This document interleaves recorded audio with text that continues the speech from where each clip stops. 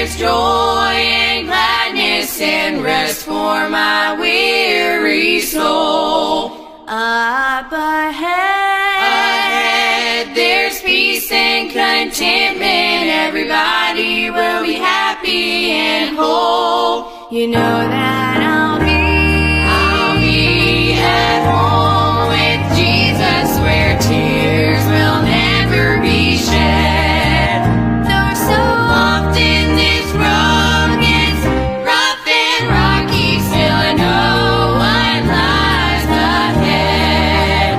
Though so often this road gets rough and rocky, still I know what lies ahead.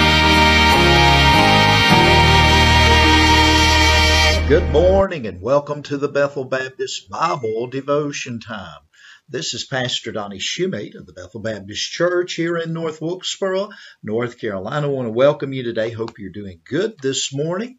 I want to thank you for taking time to join with us today as we're studying God's Word together. We've entitled this study A Journey Through Mark, and my, what a great journey it has been thus far. And today we're continuing our study in Mark's Gospel, chapter number 14. If you have a copy of God's Word nearby, I want to encourage you to open up your Bible along with me as we're studying together from the precious pages of God's Word. And we thank the Lord for His Word. And I want to encourage you to study His Word. His Word is a lamp unto our feet and a light unto our path. We should hide His words in our heart that we may not sin against God. And I'm thankful for the psalmist who wrote those verses. As we think about Mark's Gospel today, we know that Jesus very soon is going to Calvary. He is just a few hours from dying for the sins, not only my sins and your sins, but I believe, according to Scripture, the sins of the entirety of the world would be laid upon the sinless, perfect Lamb of God. Jesus, the Son of God, the virgin-born Son of the living God, the only Savior, would die for you and I on the hill called Calvary, a plan that God had put into order even before the foundation of the world was ever laid. This morning, we're going to read verse number 32 from Mark's Gospel, chapter number 14. The Bible says, "And when they came to a place which is called Gethsemane, and he saith to his disciples, Sit ye here while I shall pray." As I'm looking at this verse, we know that Jesus had been with his men. They had shared the Passover meal together. He had instituted the Lord's Supper, that observance that we, until this very day, we have that as a part of the ordinances, one of the two ordinances of the church, I believe, the other being baptism, and then the Lord's Supper table. We are to observe that special service until he comes, and we do it as we anticipate him returning again. And by the way, he is coming again. And as I think about that, they had went out into the night, they had sung a hymn, and they had left the upper room, and now they were making their way outside the city wall of Jerusalem. And it was about a half a mile walk or so from where the upper room was to the place called Gethsemane. As you notice, I've put a picture here of a very large tree there that you see in the background. And this tree is actually located in the Garden of Gethsemane. I took the picture there, and when we were in Israel, and been to the Garden of Gethsemane, a very special place, a very touching place, the Garden of Gethsemane. And it means the olive press. It means it's a place, a garden, if you will, that has a lot of olive trees. It is located, again, about a half mile from where Jesus was located there in Jerusalem in the upper room, about a half-mile walk to the base of the Mount of Olives. Now, the Garden of Gethsemane is at the foot of the Mount of Olives. It's not on the top of the mountain, it's not midway, but it's located at the base of that mountain. And it's a very special place. Jesus had went there. He used that as his place to pray while he was in Jerusalem. I imagine many times he had been there to the garden. It was a place of frequency. In fact, we're going to find out very soon that Jesus will be betrayed here. And it is a very, very touching place.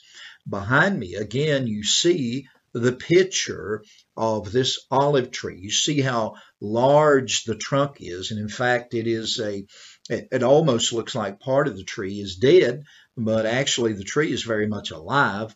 They say that some of the trees here in the Garden of Gethsemane could possibly be 2,000 years old.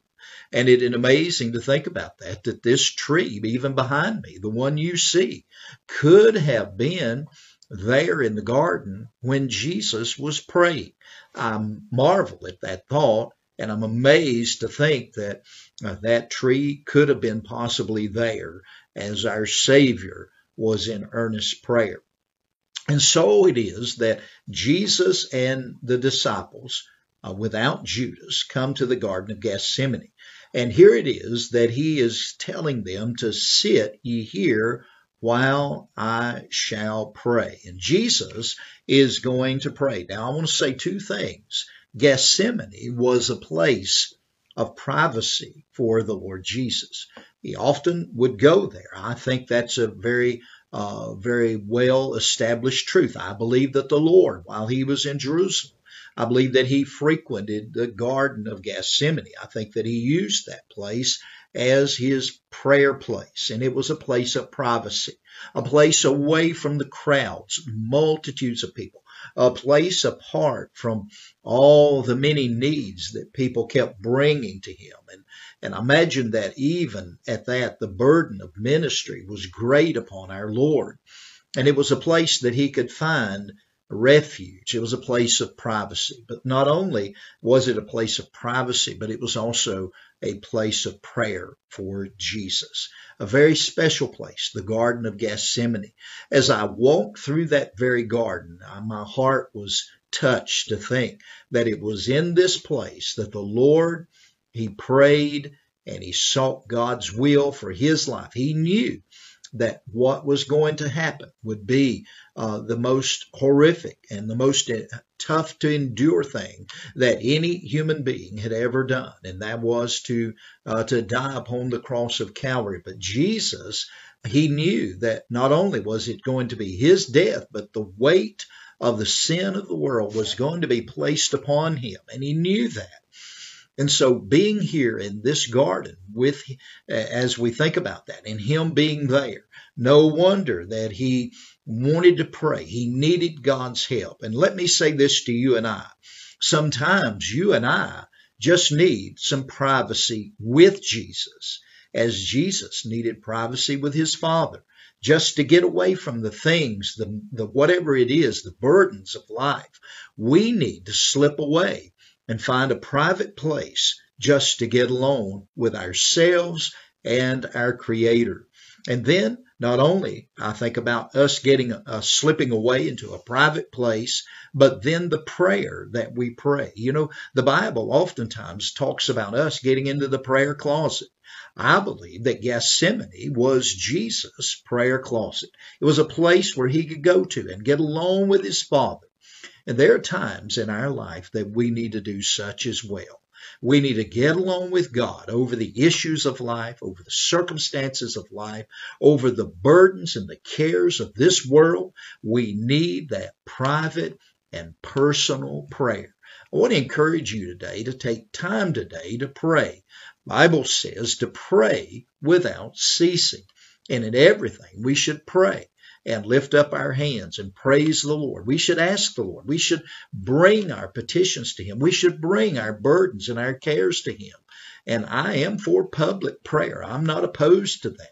But I am more for private prayer than I am public prayer, because when you bare your soul to the Lord in a private prayer, it's just between you and Him.